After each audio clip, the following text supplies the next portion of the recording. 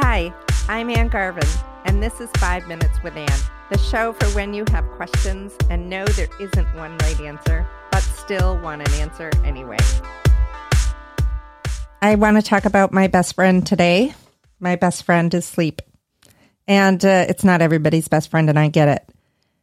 Today's podcast is called I'll Sleep When I'm Dead, and I want to talk about why that didn't work for me back many years ago when I realized I was a person that needed a lot of sleep. I was a freshman in college, and I was doing what many freshmen in college do. I was staying up very late at night. I was going out at all hours. Oddly enough, I was not a big alcohol consumer, but I did everything else that all new freshmen do when they have an enormous amount of freedom. And most of that had to do with no sleeping. And I was really burning the candle at all ends. I was a nursing student. I was going to nursing school, et cetera, et cetera. And I all of a sudden was sitting in one of my psychology classes, and I felt this sharp pain in my chest up by my shoulder.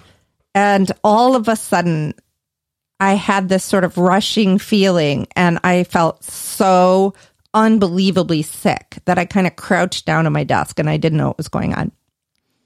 After class, I hobbled back to my dorm room, and every time I lay down, I felt a bubbling in my chest. And my roommate, who was the smartest person in the universe, said to me, "I bet your lung collapsed," which I thought was the most ridiculous thing I'd ever heard, and I ignored her. But boy, was I in pain. I don't know how long I waited, but I did go to the doctors, and sure enough, my lung had collapsed. And apparently I have a small genetic blister on the inside of the lining of my lung, and when it popped, probably because of stress, probably because I wasn't sleeping, it collapsed my lung. So I was pretty lucky. It was called a spontaneous pneumothorax. And, you know, my lung, because I wasn't a smoker, just inflated by itself. I sat in the hospital for a while, and I felt better. But here's the interesting thing about this, is that when my lung collapsed, I missed all my classes. I laid in my dorm room bed sweating and feeling pain. I didn't go out at night. I didn't do anything. Everything came to a screeching stop. Right. That's what should happen when you're sick. Right. And luckily things went better for me, and I moved on. But here's what I learned during that experience, that if your body gets sick, it's game over for you. And so I know that I need sleep. But here's the thing, everybody needs sleep. I've talked about this before. But recently, someone said to me, you know, they've asked me a lot of questions about what should I do first with the diet? How should I exercise more? What about writing a book? How could I write a book? I want a memoir published. How do I do that? I know that you've started a business before. What was the first thing you did to start a business? And my answer is always the same. Sleep. Sleep first. Get enough sleep. Okay, so I know that there's a lot of people rolling their eyes and going, yeah, I get it. But I would like it if you just hung in there for a minute so I can plead my case a little bit more. Here's what happens if you don't sleep enough. And when I say not enough, I mean maybe you're only getting 6 hours a night.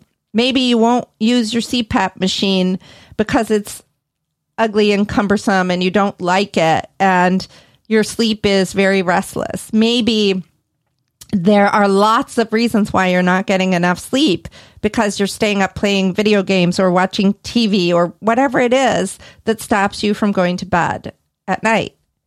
Here's what happens. You have memory issues, because during sleep, your brain makes connections that help you remember things. And a lack of sleep can really screw up your long-term memory.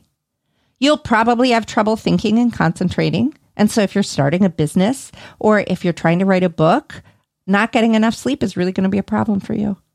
Sometimes it causes mood changes. Like, we know that sleep deprivation is associated with anxiety and depression. Well, it's very hard to be the most productive in your life when you are struggling with anxiety and depression. We know that people get into car accidents, that they have high blood pressure and a weakened immunity. We know that they're increased risk for diabetes and weight gain, low sex drive, heart disease, your balance goes off. I mean, there's a million things. And so what? Well, I don't really care that much about whether you sleep or not. But what I really care about is that you do the things that you want to do in the way that you want to do them. And the number one thing you can give for yourself to get there is to sleep a little bit. Full stop. So take a nap, have a little sleep, focus your life on figuring out how to get more sleep. And every other thing in your life will be so much easier. All right. Talk soon.